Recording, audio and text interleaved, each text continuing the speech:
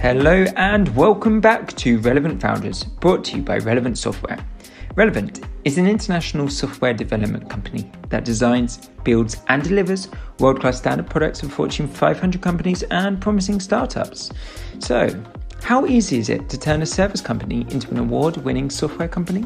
Our next guest on Relevant Founders is Eric Simone, CEO and co-founder of enterprise IoT software company ClearBlade, and he has all the details. We had a great conversation with Eric about his winding path to success and why ClearBlade is at the top of what they do.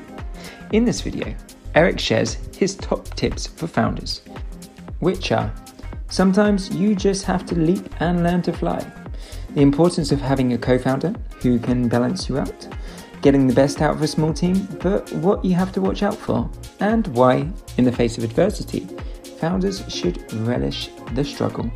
This and so much more on Relevant Founders.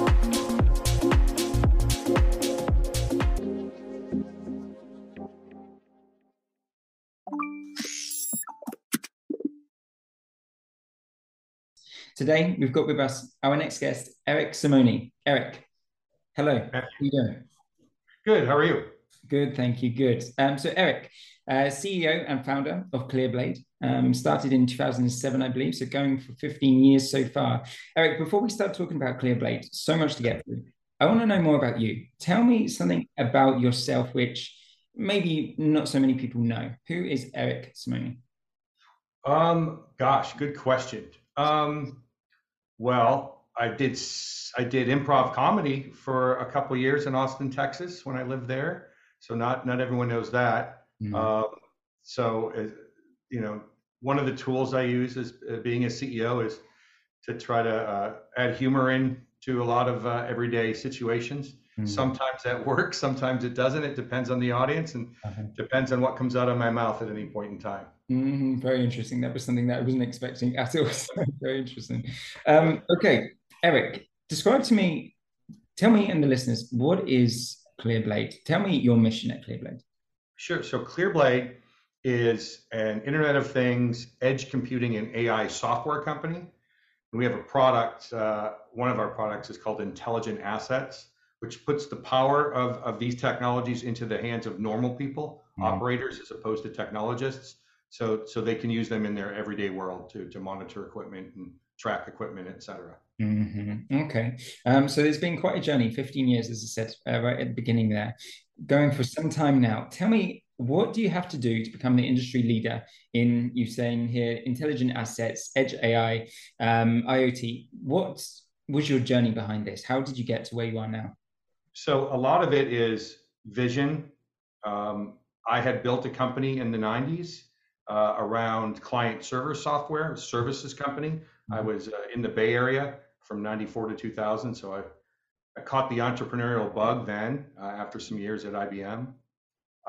And in doing this, having that experience was critical because I saw the transition from mainframe to PC to cloud, or early internet, I should say, before cloud. And then when I started ClearBlade, it was really to first do similar like projects around modernizing enterprise software. And then in 2013, my CTO and I decided to build software for Internet of Things. So the first part of our journey was services, and really since then it's been all about software and having that experience of knowing that compute constantly pendulum swings between centralized processing and distributed. So our vision for edge computing and the way we built our software was extremely early to the market. We're going to come back to this in a second because I can see there would be quite a lot of challenges that come with that. And I can imagine some big pivots as well. Tell me, how did you come up with the idea to build ClearBlade? So after doing this by hand for so many years, we did it for really big companies.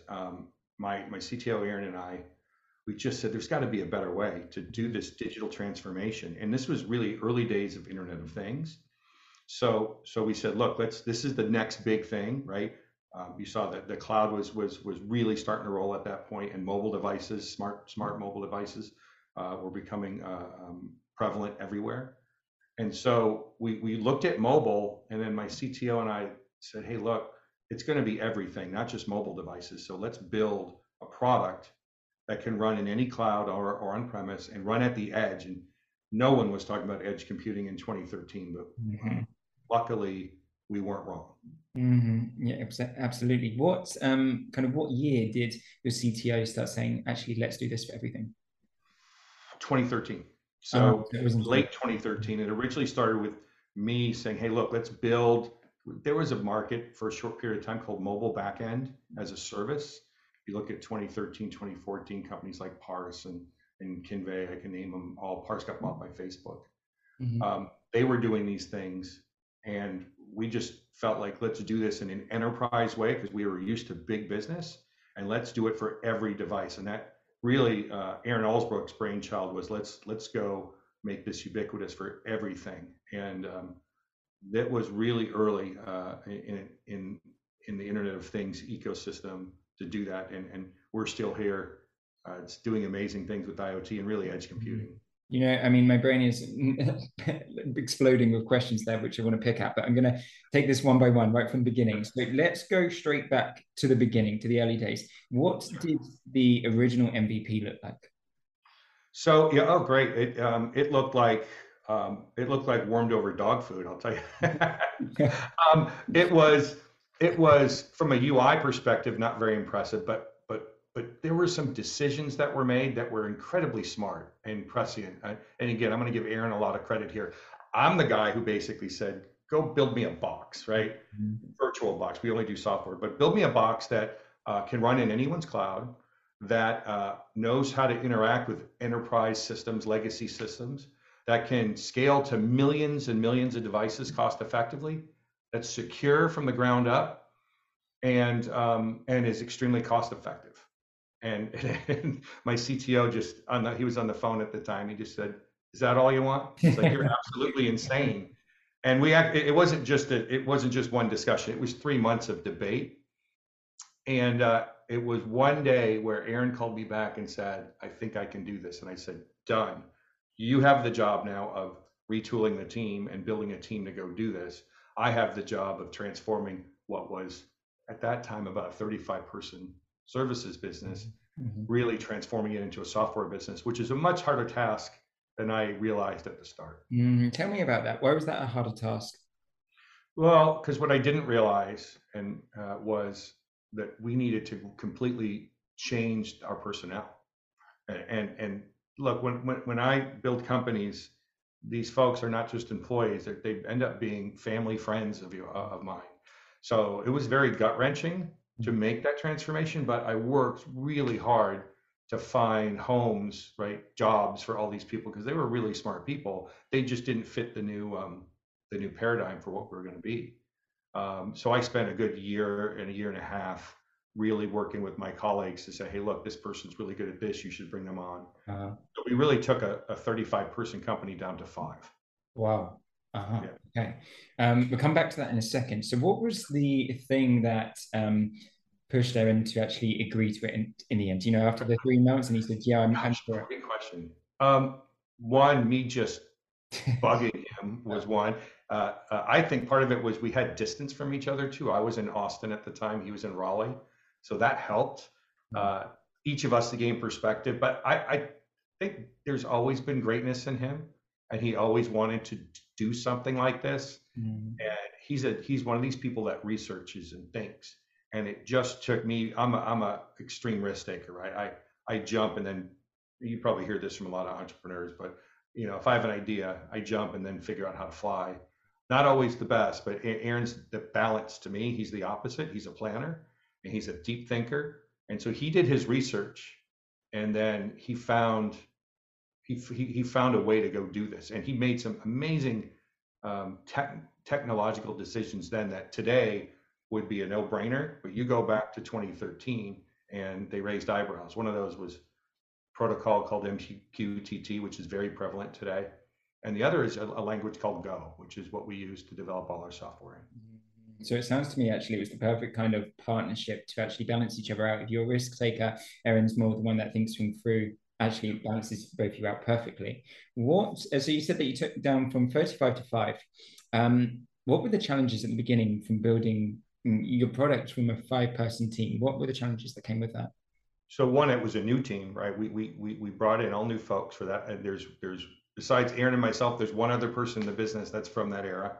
Um, and the challenges were, again, there was no roadmap for what we were building here. There were examples of what other people were doing, but we didn't follow necessarily. We followed some of those ideas like serverless computing, API based, all this stuff. But we forged our own path and engineered it in a completely different way. And even today, when you look at our competitors or the ecosystem of the marketplace, all of those folks have built the software in what I would call the traditional way, using other cloud companies' components to build them. Mm-hmm. We took an approach that's more like a 1980s approach, which is we built everything ourselves from the ground up, Wow. which is a very long engineering path, right? We use some open source, but we really try to innovate internally here and then make it as open and usable as possible. There was So in-house, no outsourcing, nothing. no outsourcing, nothing. And I'll tell you what's, to me, the most amazing part is that core team is still together in an era of really hard to, these are all very young at the time development professionals. Now those folks are in their 30s and they've stayed with us the entire time. Wow. So you've got, I used to call them kids, interns out of, different schools like Texas State. We did a lot of stuff in Austin, and they're now leading major product releases, and they've been with us now, 8-10 years. It's amazing. So when obviously not outsourcing at the beginning, was that something you did as you started to grow? No, Wow. we never did it. We still don't do it. We stayed very small as a company. And that's by design, because what I've learned over the years is very good software is typically built by very small, dedicated teams. Now we're adding to the team, but we've stayed, very true to our engineering, and that allows us to maintain quality control, maintain security. I'm not saying we won't outsource some stuff as we move forward. I think we're starting to look at some things now. But we did it in a, like I said, maybe because I'm old school, did it in an old school way. And I'll tell you what, it really helped us during the pandemic, because we've stayed small. Even though we didn't outsource, we've stayed small, and those teams know each other very well. And so we hunkered down and worked on product during 2020 and 2021. And that's really what gave birth to this intelligent assets piece of our business. I can imagine, I mean, so much bad come out of COVID, but so much innovation came out as well, and hard work from people keeping their heads down, basically. Yep. Tell me, so how big is your team now? So we're roughly 35 people. 35 people. We're still really small, yeah. But we punch way above our weight because we've got really big clients globally.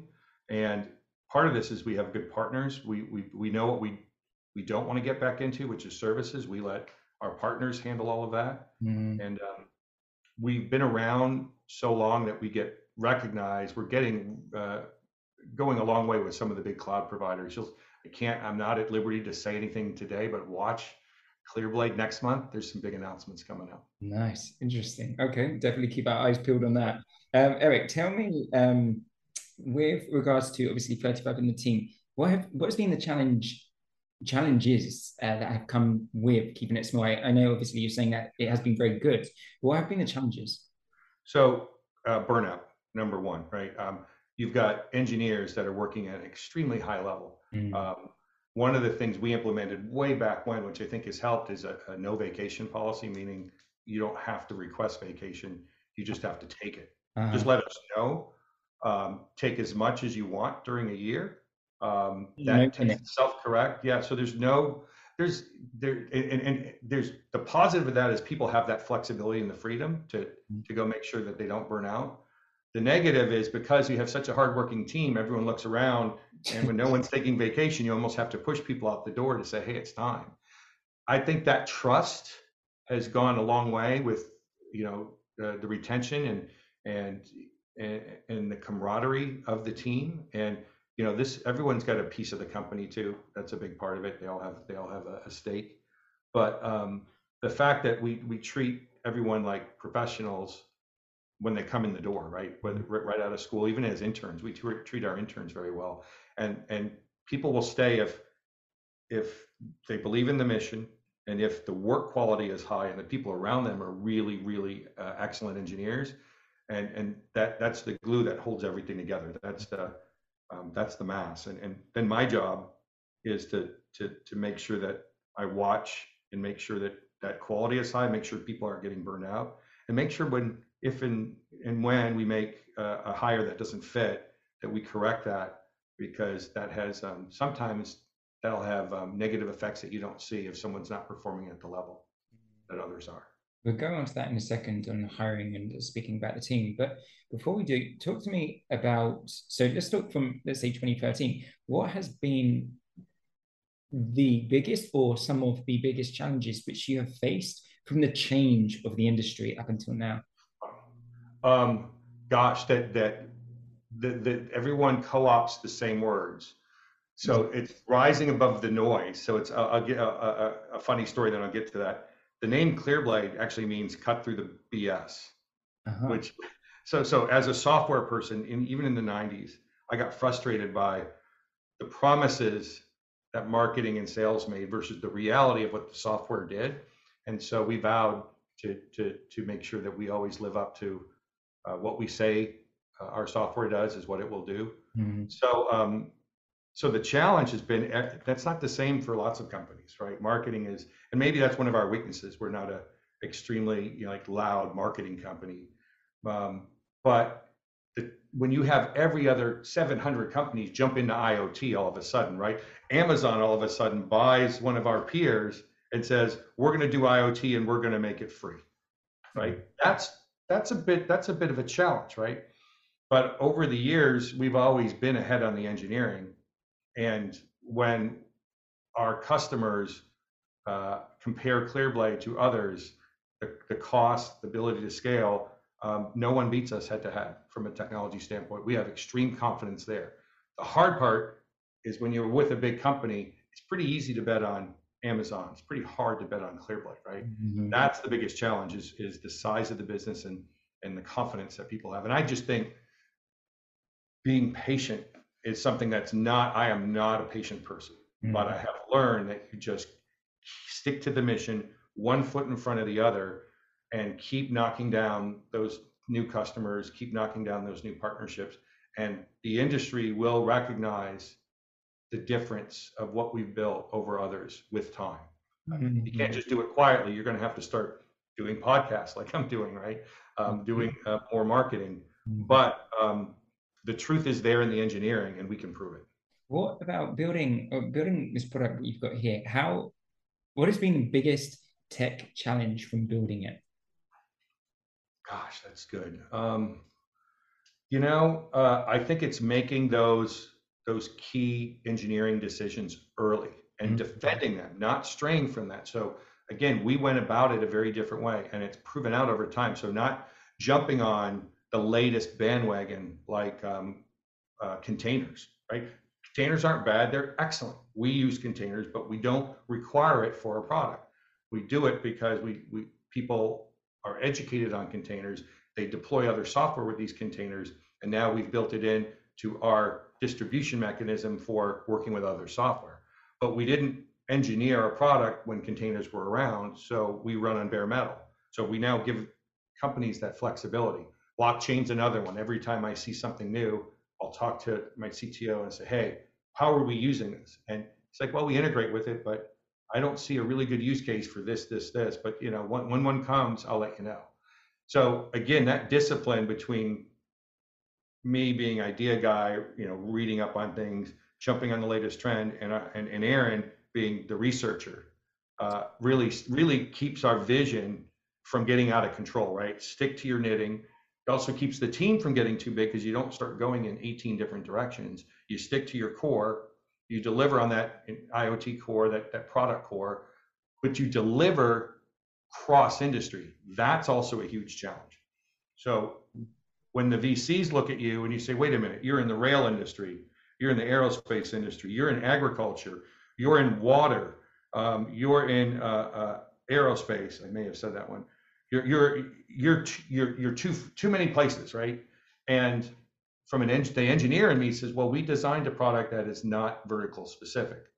The business side of me agrees with them, says, okay, but how are you going to penetrate a market like rail and then go focus somewhere else? And the answer to that is we're really over time going to be a channel business. So like, for example, oil and gas, we're not oil and gas experts, but I'm working with one of the largest oil and gas services companies in the world, and they're selling to the top 25 oil and gas companies using our product. So we're like, the analogy I use is like, we're like Intel inside. So you use ClearBlade, someone else builds an oil and gas drilling product, right? Or an upstream flow product, whatever it is. They sell it to their customers, but that engine happens to be ClearBlade under the covers, right? So business model is a huge challenge. So you've got to be patient for your customers to go build their solutions on your product. You got to help them get there quicker, but you have to be patient and let that market evolve. And I believe the turtle will win the race over time. Obviously, we've been at this for a while, but lots of others have come and gone, and we're still here. So I'm very, very bullish on the next few years. I think the pandemic had a little bit of delay for our coming out party. I mean, it's had a delay for everyone, and I'm glad we as a company have survived it and come out better.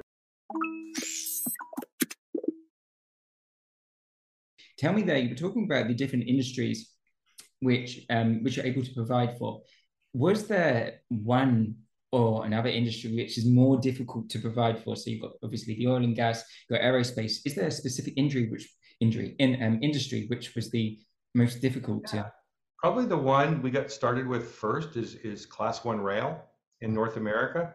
So we work with the biggest rail providers. And that was just because one of our very early customers needed edge computing, right? So the rail industry is 150 years old, right? So there's lots of legacy equipment out there. And I'm not allowed to, another reason, I'm not allowed to use names in the rail industry because it's almost like working with the federal government. They get very upset if you start name dropping. So I'll just say major Class 1 rail providers.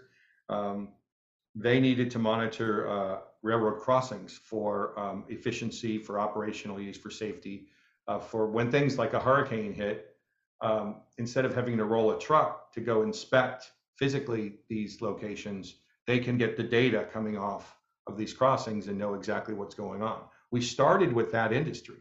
That industry is very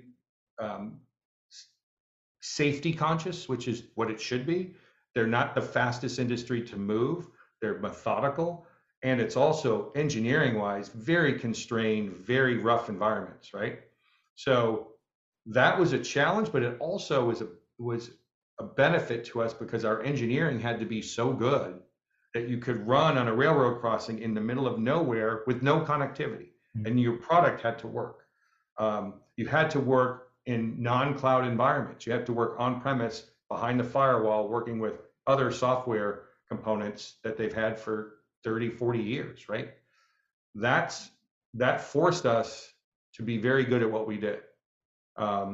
So I would say that was a blessing because we, in some ways, were born out of that industry. While we did other things, the rail industry was the one that put us really, really hammered on us to get this right and make sure our software was hardened and could work.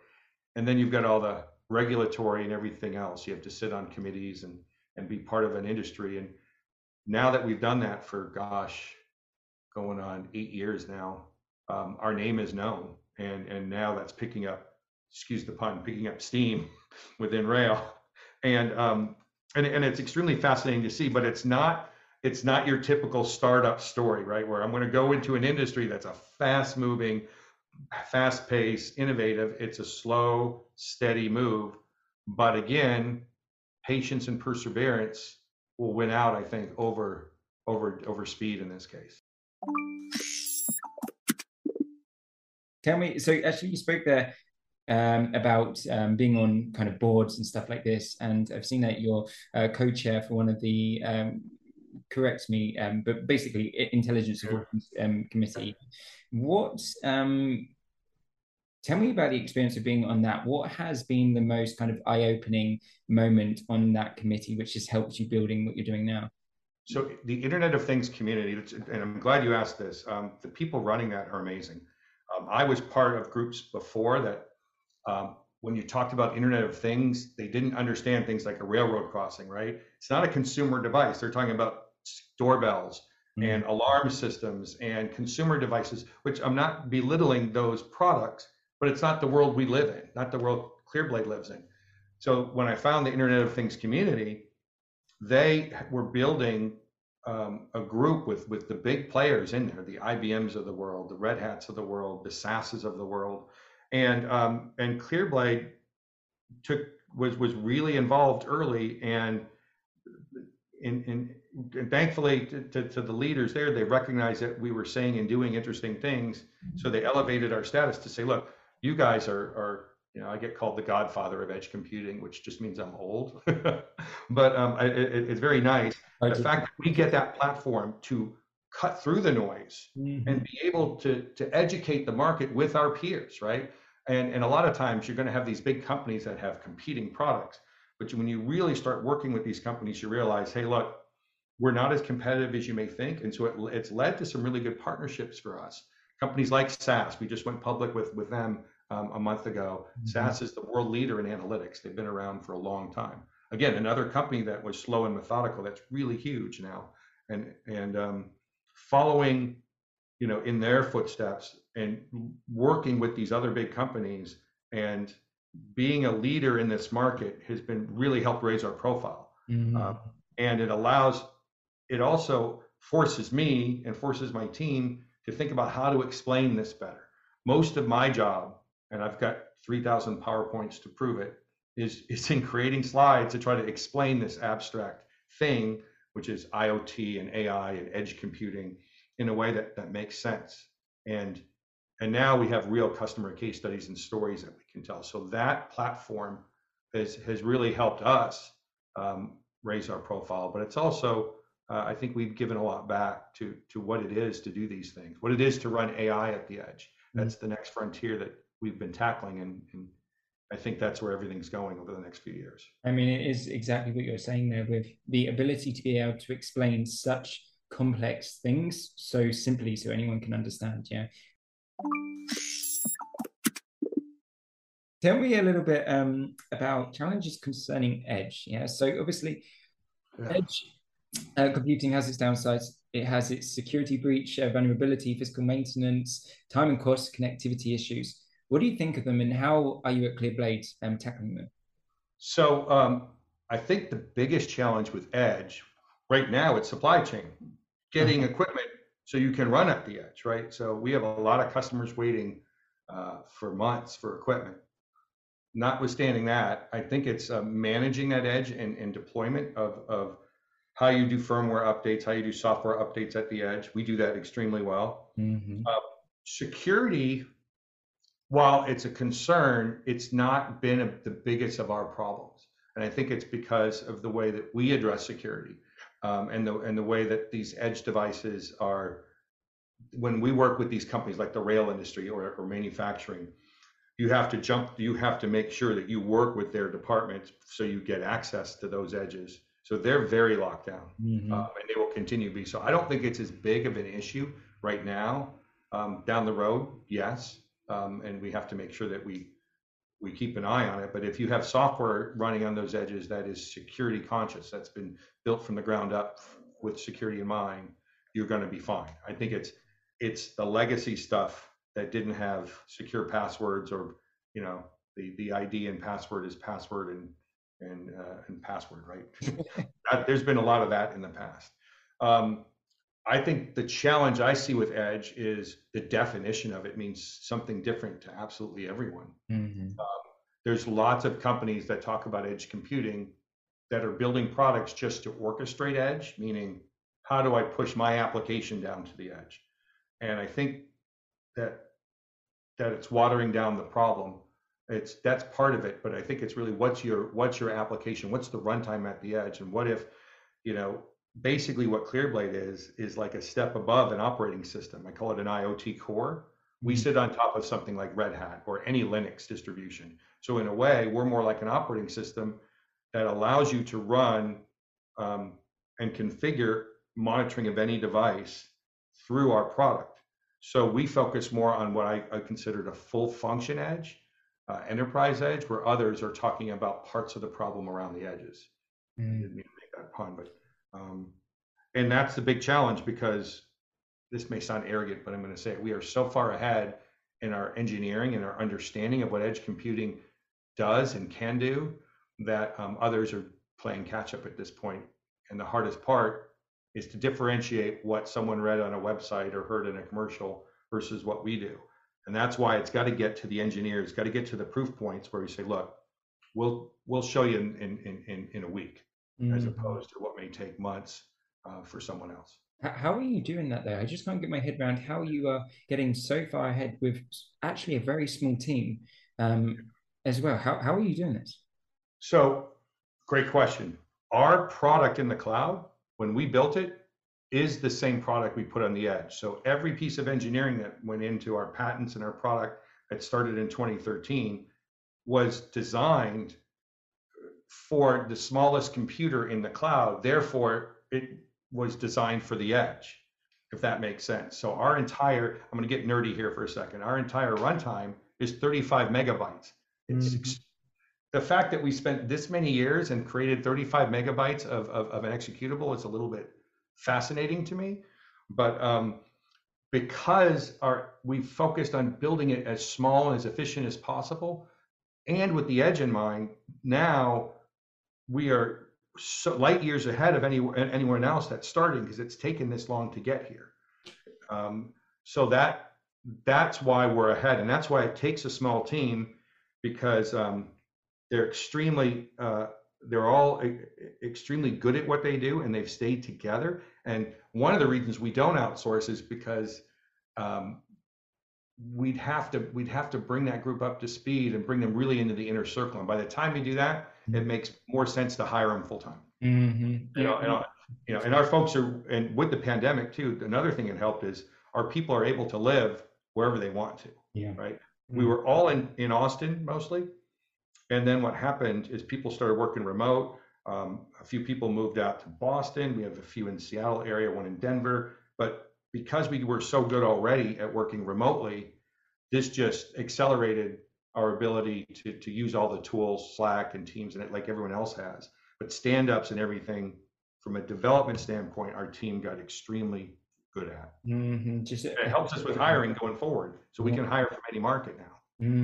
Tell me, so obviously, you're saying that obviously you're ahead partly thanks to getting ahead of the competition really at the beginning when you started this as well. Tell me about pivots. Obviously, there would have been a lot of moments when there are going to be some pivots in your experience. What was the biggest pivot so far? So obviously 2013 was when we went from a services company to a software company, and it changes your complete mindset. I think the second step of that pivot was what I call cutting the last cord of services. Happened in 2016, I think, 2017. We still had a couple big clients that were paying the bills. And even though it wasn't on our product, we enjoyed that revenue. And then once those projects ended, we made a conscious decision never to do services again. And that's like taking the safety net out from under your revenue, right? So, and I didn't raise money in a traditional way. I have 70 of my closest individual investor friends on my cap table, including myself, and one group in Austin called Align Capital that supported us. But I've again gone a different route. And while that's been difficult, because it's almost like bootstrap funding is a good way to think about it. And I love my investors. This is the thing that I've learned over the last few years. As we've had more success and as we've grown, anytime that we've needed capital, those investors have stepped up. Just a few months ago, I put an email out to my investors and raised. That's insane. And it was, I didn't realize the power of my investor community. Tell me that again. So, it just froze, and I'm not sure if the recording got that. So tell me, so you just raised how much? It was $1 million, and I did it with my existing investors, and we did it in half a day. Wow. And I've never had that much success before, but it's because we communicate every month with our investors. We tell them what we're doing. We tell them what our customers are doing. They have access to me anytime they want, and they really truly see where the market's going. The market has helped us, right? 6, 7 years ago, I remember having drinks with Aaron, and he's like, this edge computing thing, if we're wrong about it, we're probably out of business. I said, yeah, you're probably right. I said, but isn't that what we're supposed to do as entrepreneurs, is swing for the fences? And if you miss, well, so be it. And more than that, I said, I know we're not wrong. I mean, again, it sounds arrogant, but it just was in my bones. I said, there's no way we can be wrong about this. And it's been really refreshing to see that edge computing now is everywhere. We just have to continue to stay ahead of it. So the pivots have been, I think, besides the major pivot of becoming a software company and the discipline to being a true software company, I think the hardest part has been that, when is that big boom going to happen where just people are calling ClearBlade every day and we can't keep up with the business? It's been waiting for that to happen. And just about when we think it is, like I gave a speech in our Christmas party at 2019. I said 2020 is the year, and it was. It was going to be, because in the beginning of March we had. I'll disclose this. I won't tell you who the customers were. I had $8 million of contracts disappear. Oh, wow.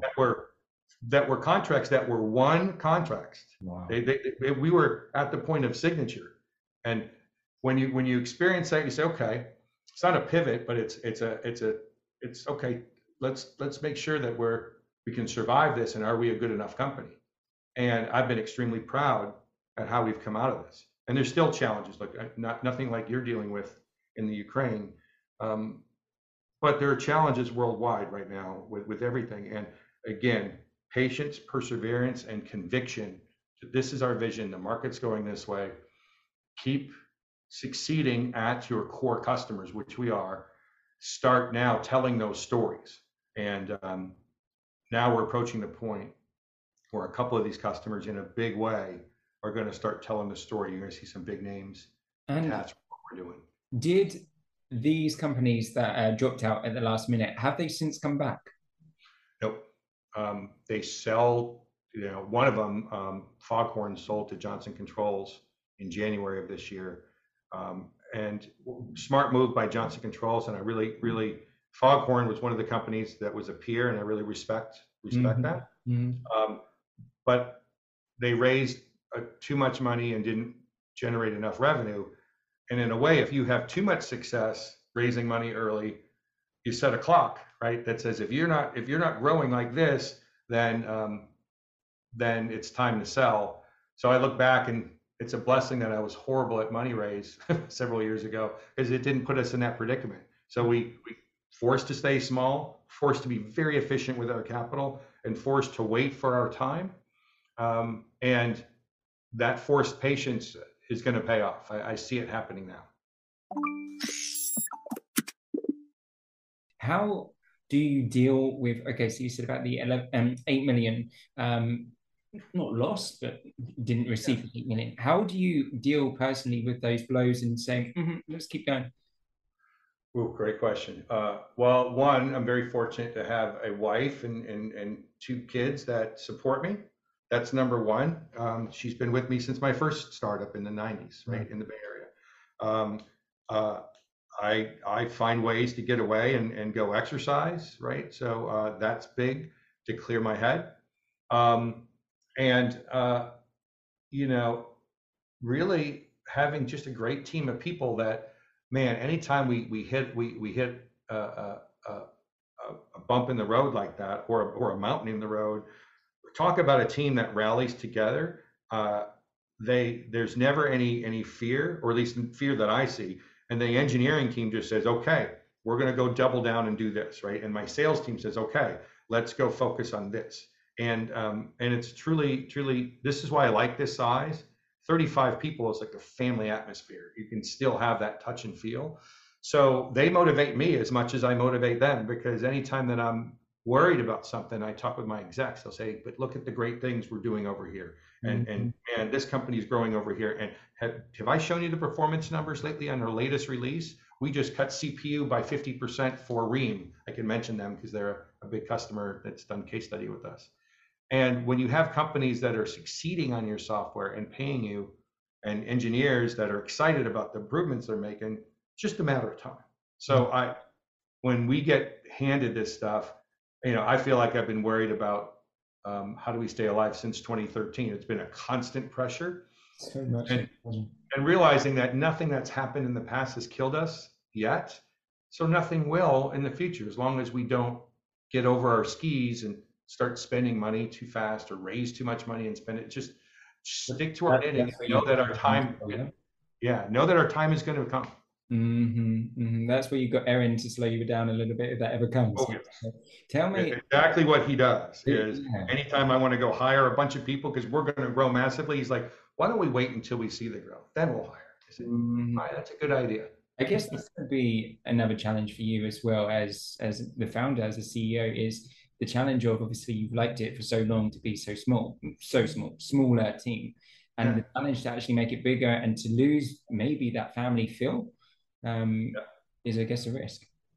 It is, but I think once you have a good core, that proliferates out. Now, I don't think we're ever going to get to the size that hundreds of thousands of employees.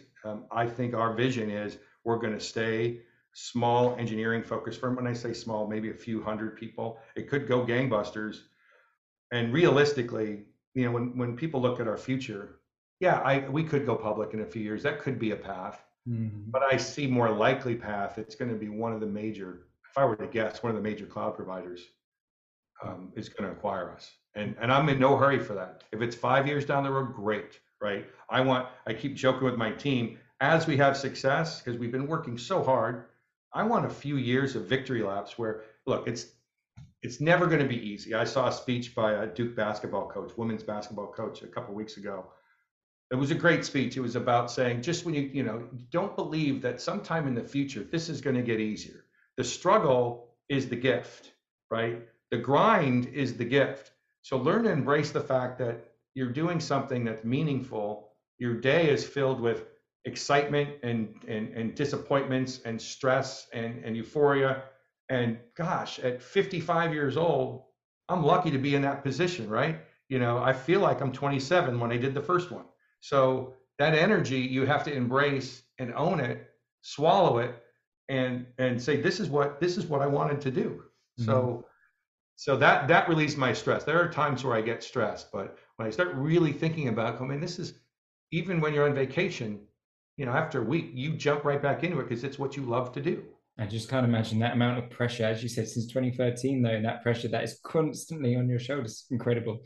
Tell me just a little bit more about the future. What do you see the future trends emerging in AI, in IoT over the next kind of couple of years, let's say? Sure. Well, I've been saying this for a while. IoT needs to become more ubiquitous because by every metric, we've not achieved. We've failed to reach where we should be. It's because it's too hard. So I have this saying, too many IoT science experiments. We have to stop that. We're building at too low of a level. So you're starting to see that, not just from ClearBlade, but from other companies where you can put the power of the technology into the hands of the business people and the operators. So they don't need to have a computer science degree or a data science degree. They can put the power of this into monitoring their factories and their railroads and et cetera. But what else I'm excited about is moving artificial intelligence out of the cloud to the edge. And I've got customers doing this today with us, where they're taking models that they've built in the last 10, 15 years in various technologies, and they're able to export those models into ClearBlade and run it in our runtime at the edge. AI has been mostly stuck in the cloud, right? Because these models are big, heavy things that need cloud computing. Well, now there's some open standards. One of them is ONNX that we've embedded in our technology to then unleash the power of some AI model that was written 15 years ago, take it out of the data center, out of the cloud, and run it on a small edge compute device in the factory, on the boat, at the drilling site that may be in the middle of the ocean, is you can't stream terabytes of data over a satellite feed cost effectively to a cloud. That I'm super excited about this because edge AI is the next frontier, and we're right there because of all the work we've done over the last 10 plus years. Is it just the beginning then, would you say? It is just the beginning. Because most of what people do at the edge today, I wouldn't even call edge computing. It's maybe you're transmitting a different protocol, you're doing some calculations and moving that to the cloud. What we've done with edge, even before the AI stuff, is so much more powerful. We can run a complete system at the edge, disconnected. That includes visualizations. That's all the analytics, all the rules. And that's why we get selected by very big companies when they'll spend a year of analysis on ClearBlade versus all the others. And then when the engineers get their hands on it, they say, these guys are the best. And then the execs go, who? At least we're out there a little bit more now, but they go, okay, ClearBlade. And that engineering is now paying off. So getting that out in the world and stop telling technical stories, start telling business stories about ROI and capability and how we're doing this in a big way. That's just starting. And again, I can't mention names right now, but in a few months, you're going to see some pretty big endorsements by some pretty big folks. What advice for our listeners in particular, all of these founders that are either starting on their journey or mid-journey, struggling, whatever, what would be your advice, which, for example, what do you know now which you didn't know 27 years ago when you started out? Wow. Okay. What I know now is all the things that can go wrong, which is also one of the problems with it, with wisdom and experience is I think you have to put yourself back in that younger version of you to be fearless. So I would say keep that part of you, right? Keep that I can do anything mentality like you're 27 or whatever age, right? And all of the things that you've learned that could go wrong along the way, don't let that hinder you. All that is extra input, extra data to help you navigate those rough waters when you run into them. So keep that confidence. But the thing I've learned in all those years is, boy, be a better listener. Listen to the people around you that think differently, that maybe don't have your same risk profile, that maybe are a little bit more thoughtful and research oriented. And again, I'm specifically talking about Aaron Ellisbrook, my CTO, because as you can imagine, when you're that much different in personality, there are conflicts, right? And I think we reached a great middle ground, mainly because I started listening better. I've always been big at trust, but then listen and now have that feedback loop on both sides where he's met me halfway, where he now takes bigger risks than he used to. And I'm more cautious than I used to. I often joke with him. I said, now I'm the paranoid CEO that's always looking at runway and making sure that we have enough. And he's like, I'm so glad that you worry more than you used to. It makes me sleep better at night. So I'd say my advice would be listen and learn to be patient because not every startup is going to be an overnight success. In fact, most are not. And some of the best stories are the ones that take the longest, and enjoy the journey while you're doing it. Eventually, if you have a great team, if they're building a product that matters and is superior to others, you'll succeed. Hey guys, it's me again. If you enjoyed this episode of the show, be sure to press the thumbs up button below. And also, whilst you're there, hit subscribe. Otherwise, you could miss out on all of our interesting content we've got coming your way in the near future. Okay, guys, take care and see you soon.